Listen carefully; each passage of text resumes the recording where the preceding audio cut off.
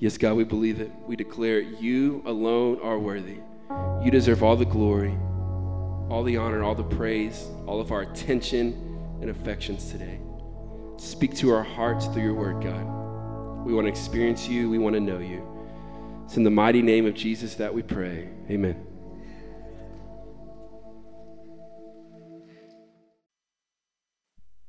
I confess that Jesus Christ is the Lord.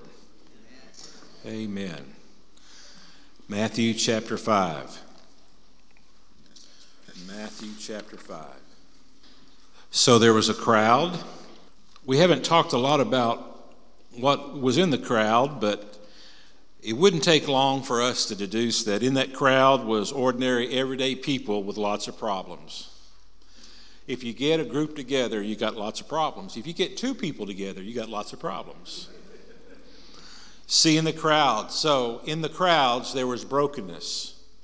In the crowds, there was illness. In the crowds, there was probably all kinds of mental illnesses. In the crowd, there was probably, brothers and sisters that hadn't spoken to each other in a long time. In the crowd, there were businessmen that had competed for jobs were in the crowd. In the crowd were people who had been abused as children. In the crowd were people that didn't think they had any friends. Even in the crowd, they didn't think they had any friends.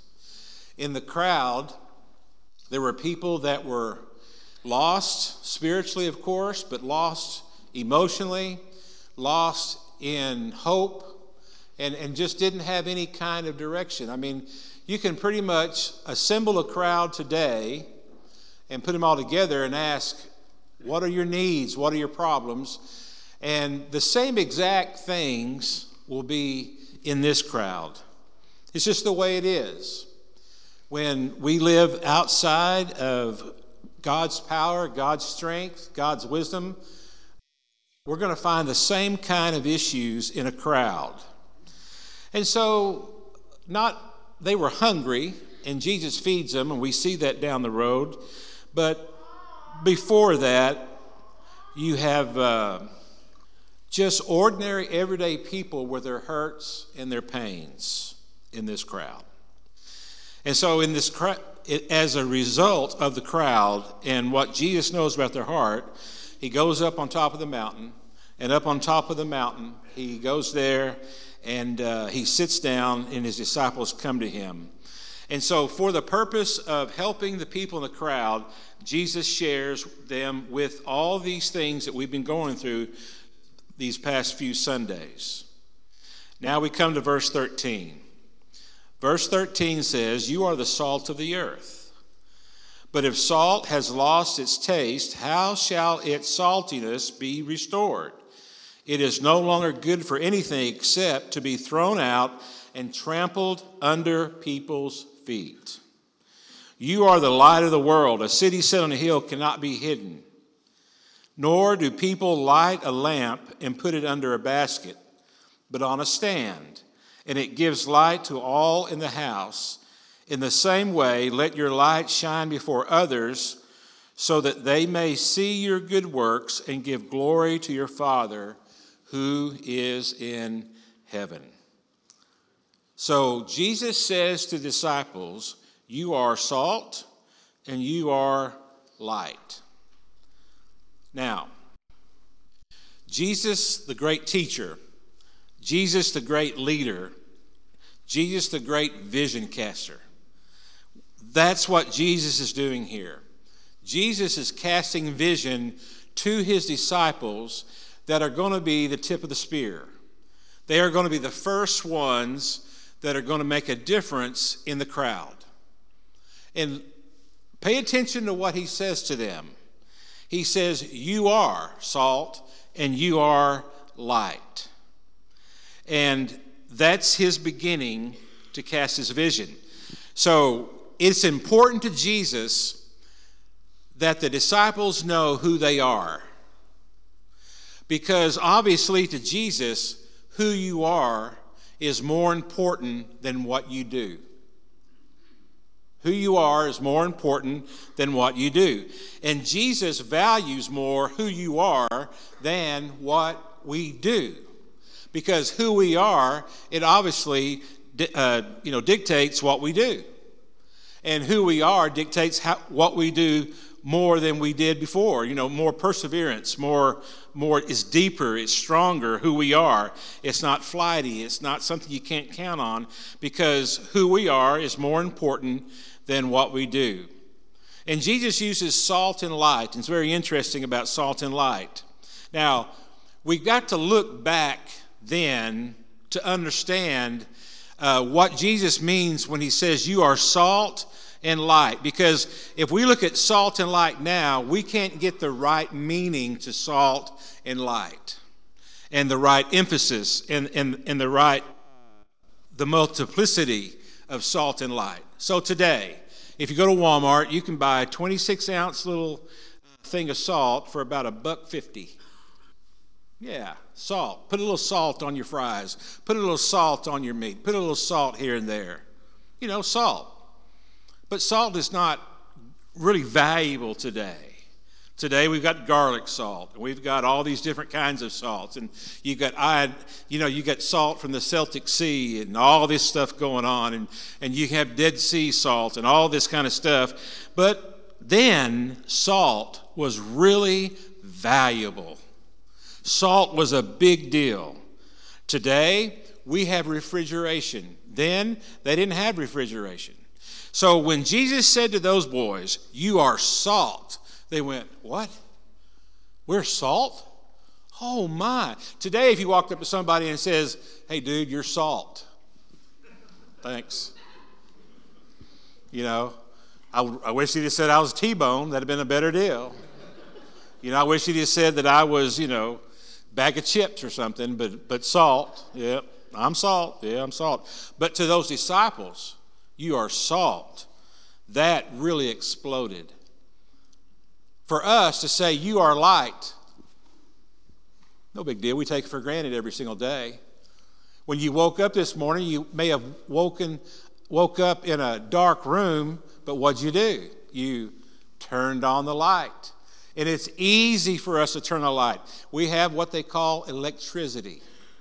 Now, in the disciples' day and time, in the day in which Jesus is saying these words first, the first time these words are spoken, light was a big deal. Can you imagine how dark it is? I mean, hopefully we've all had an opportunity to travel away from the light pollution around all the big cities, right? And you got out in the middle of nowhere and you realize just how dark is. There's no street lamps. There's no glow from the nearby town or nearby city. I mean, it's really, really dark. Now, if you live out in the country and it's really, really dark, no one takes off across the pasture without a light. Because when it's really, really dark, you don't know where you're stepping. You don't know what you're about to walk over. You don't know about snakes. You don't know about barbed wire. You don't know about all these things out there, right? And so in their day and time, when the sun went down, it was dark. I mean, dark, dark, dark. And they had to have some light. Light comforted, light gave direction, light guided. And so light is extremely, extremely valuable. And of course, light was a torch. They would take sticks and put some petroleum product on those sticks and wrap it, with different garments and put the petroleum part on the garments, and they would light it, and hopefully it would last for a while. Candles in the rooms, torches outside, but something that would guide. And so it's valuable to them. And so what Jesus is saying here to salt and light, he's saying you are valuable, you are necessary, you are important, you are change agents, and you are influencers. That's what Jesus is telling his disciples. You are. Now the crowd is down the hill there, guys. The crowd is difficult. The crowd has needs. The crowd is just, they're harassed and helpless like sheep without a shepherd. And we are here to help the crowd. We are here to minister to the people around us. And you don't know this yet, but I'm going to commission you to go into this world and share the good news about Jesus. And you've got to understand that as you go, that you are salt and you are light. Because who you are is more important than what you do. And I just want you to show up around the crowds and just be you. And be salt and be light. So let's look at salt, verse 13. What does it mean to be salt? First of all, these first 4 words are very important. You means all y'all. That's what it means. It's plural. Yous guys. You. All y'all. I think Jesus said all y'all. That's where it first was spoken, right there. Jesus says all y'all are. He said all y'all being, not doing. That's not good grammar, but that's what it means to be. Being, not doing. All y'all being, not doing. In our minds, we need to get that. Being, not doing. Being, not doing. Who I am matters more than what I do. All y'all being, not doing. The means only ones. All y'all being, not doing. Only ones salt. And so as Jesus has got these disciples around him, he's saying to them, all y'all, each one of you, you're being, not doing. Who you are matters more than what you do. You're the only ones. I'm starting with you 12. If you don't do it, it's not going to be done. Jesus would stand here today and say, you're the only ones. If you don't do it, nobody else is going to do it. If you're not salt and light in this world, no one else is going to be salt and light in the world. People may have some compassion for people in the crowds. People may have some ideas, but only the good news can rescue the crowd and help the crowd and benefit the crowd. And so Jesus says to us today exactly the same thing he said to the disciples back then. We are valuable, we are important, we are necessary, we are change agents, and we are influencers. And so all y'all, who you are means more than what you do. You're the only ones. If you don't do it, nobody else will. You are salt. And salt is valuable. Salt then was used to preserve food. It was a refrigeration. And so if you had meat, if you had some fish, if you had some different kinds of meat products that you wanted to keep for a while, the only way that you could keep that was to have some salt. And you would put the meat in the salt, and it would preserve it for a while. Now, it's not going to preserve it like a freezer would, but it's going to preserve it for longer than otherwise they would have. Salt also flavored food then like it flavors food now. And so most likely those two ideas is most likely what Jesus means here, that you are the salt of the earth. Now, salt was also a symbol of purity because of its white color. Salt was used to seal an agreement. Isn't it important? It was valuable. And so if you were making an agreement with someone and said, hey, I want you to come over and I want you to, we're making an agreement. I'm going to buy these 4 or 5 acres from you. And so you would get together and you would seal the agreement. Today, we'd come together with a bunch of paperwork, right? And we would sign the dotted line. Then they would seal the agreement. They says, I promise to pay you a certain amount of money. And they would oftentimes take salt and they would throw it over their shoulder. And that was just a way of saying salt being of real value, of real importance. This is how important this deal means. I'm going to keep this deal. And they would toss it over their shoulder. And so it just, notes to how valuable salt was. Salt was often used to pay the Roman soldiers. If they're out there in the field, out in Israel, a long way from Rome, they would often pay the soldiers with salt because it was valuable. And these soldiers had to have salt because it would help them to be able to dry out the meat and be able to dry out the fish and keep it for a while. And that's where the saying came from, he is not worth his salt. You probably have said that and didn't realize where it came from. It came from the Romans. The Romans would pay people salt and said, that old boy right there, he ain't worth his salt. What's it mean? He's not a real good soldier. He's not carrying his weight here. And so that's an interesting thing. And the Greeks called salt theon, which means divine. So these are all wonderful meanings for salt. And most likely it's either salt's quality to preserve or salt's quality in taste. Because in both uses of that term, it means that salt influences, salt benefits society, salt helps people. Salt is something everyone has got to have, and it's beneficial. And so Jesus says to these disciples, I want you to go in the crowds, and I want you to be salt. Make a difference in people's lives. Influence people. And so that's what Jesus says. He's casting vision. Now it says here that if salt loses its taste or loses its saltiness, then what good is it? Now, salt doesn't lose its saltiness by itself. What happens is that sand, dirt, other things would be mixed with the salt, and the salt would be contaminated.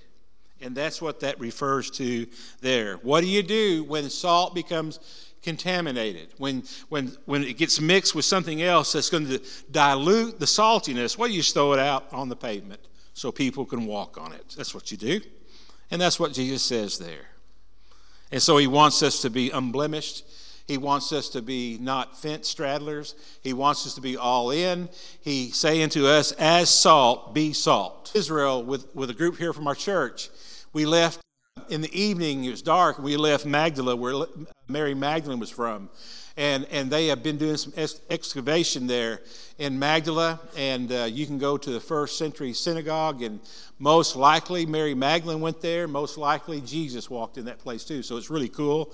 But when we were leaving there, now the Sea of Galilee is like a great big bowl. And I don't know how high the mounts around there are, but it's a pretty good rise up to the mountain.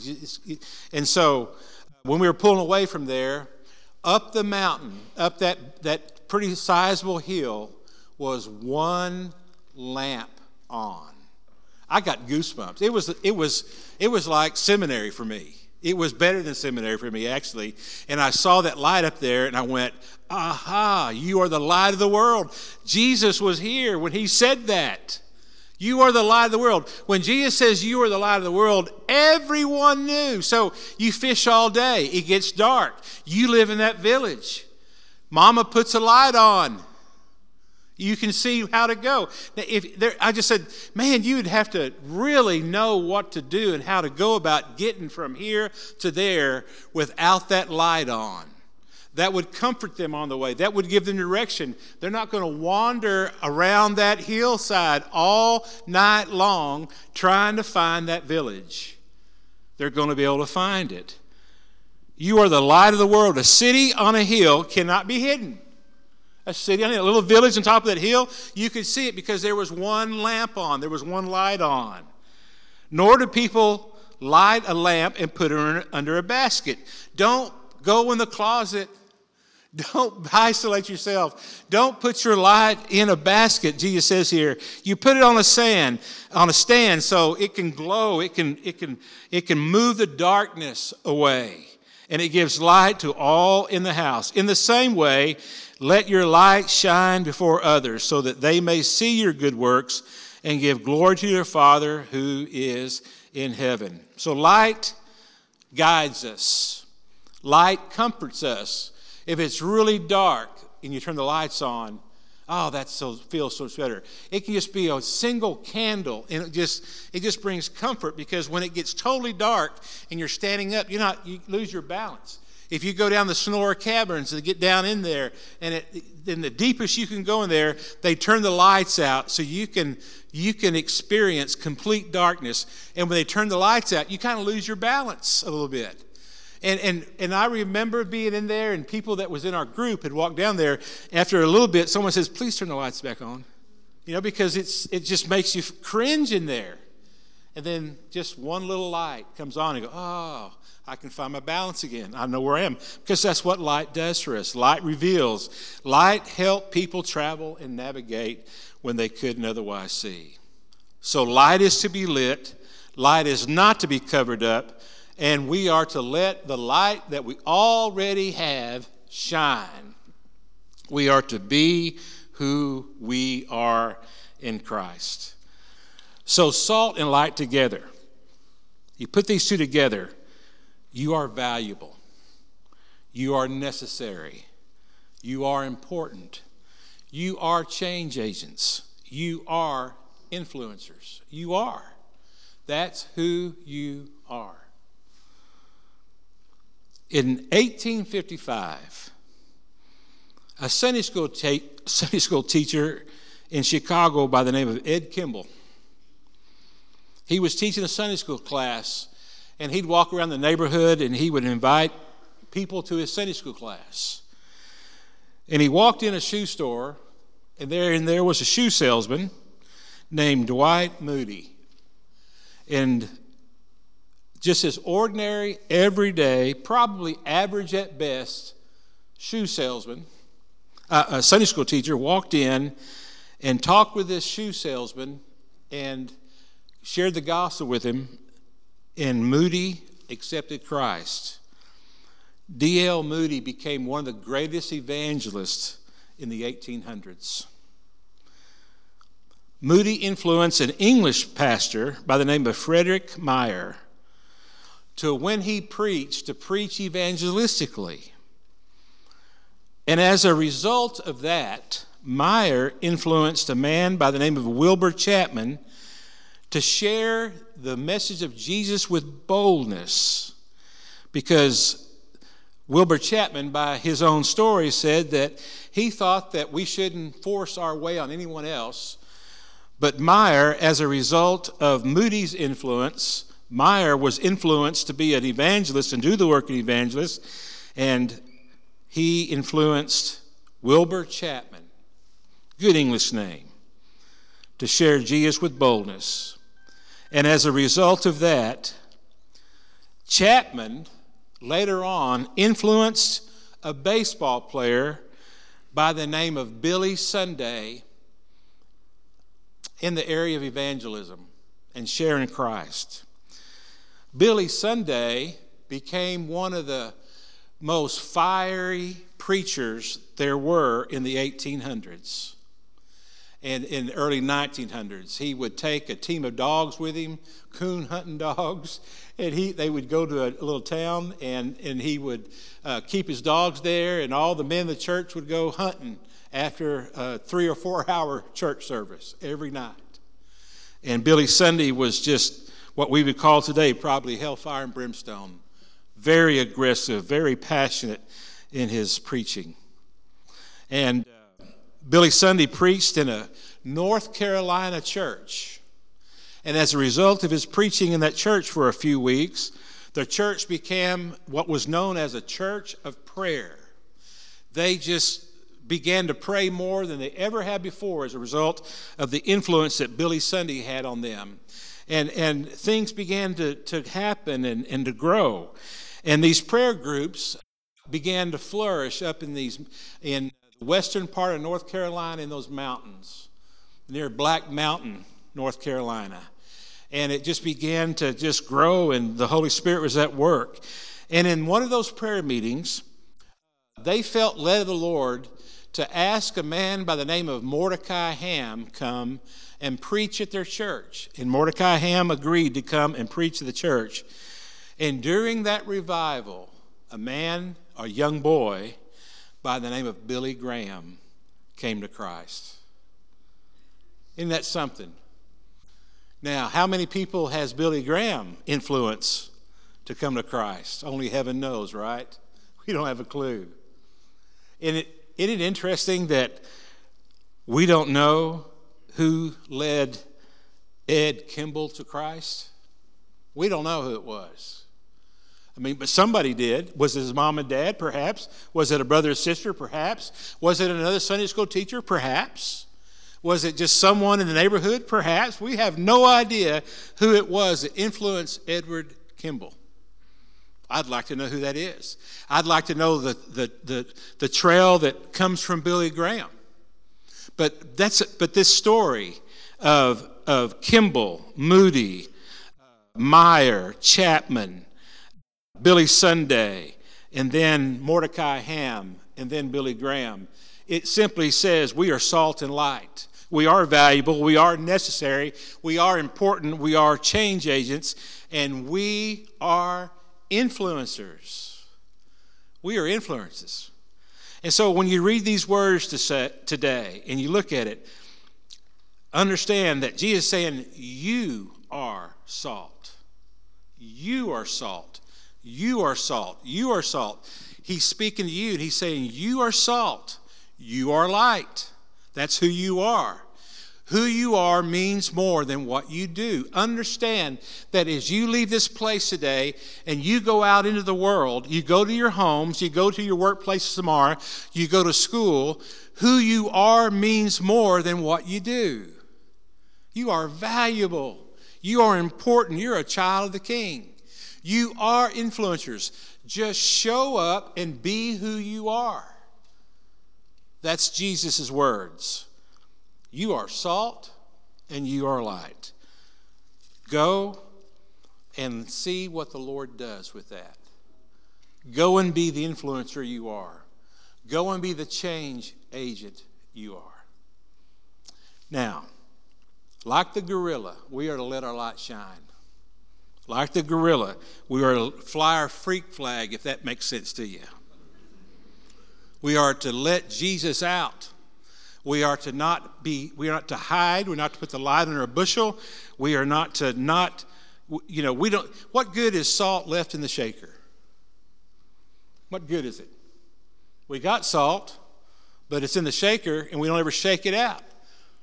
And so letting your light shine is shaking the salt out and letting your light shine. I think this will help you remember what it means to let your light shine. Kids?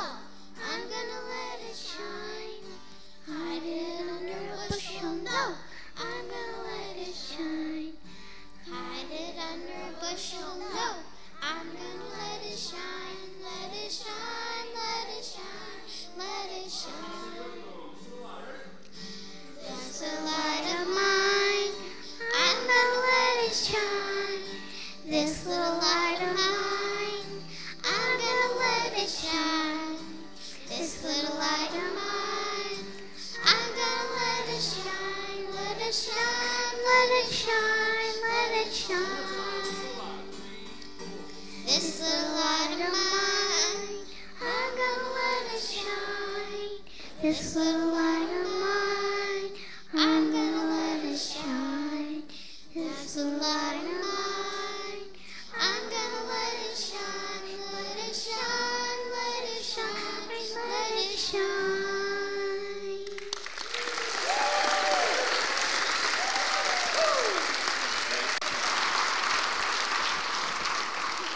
Ushers, please come forward.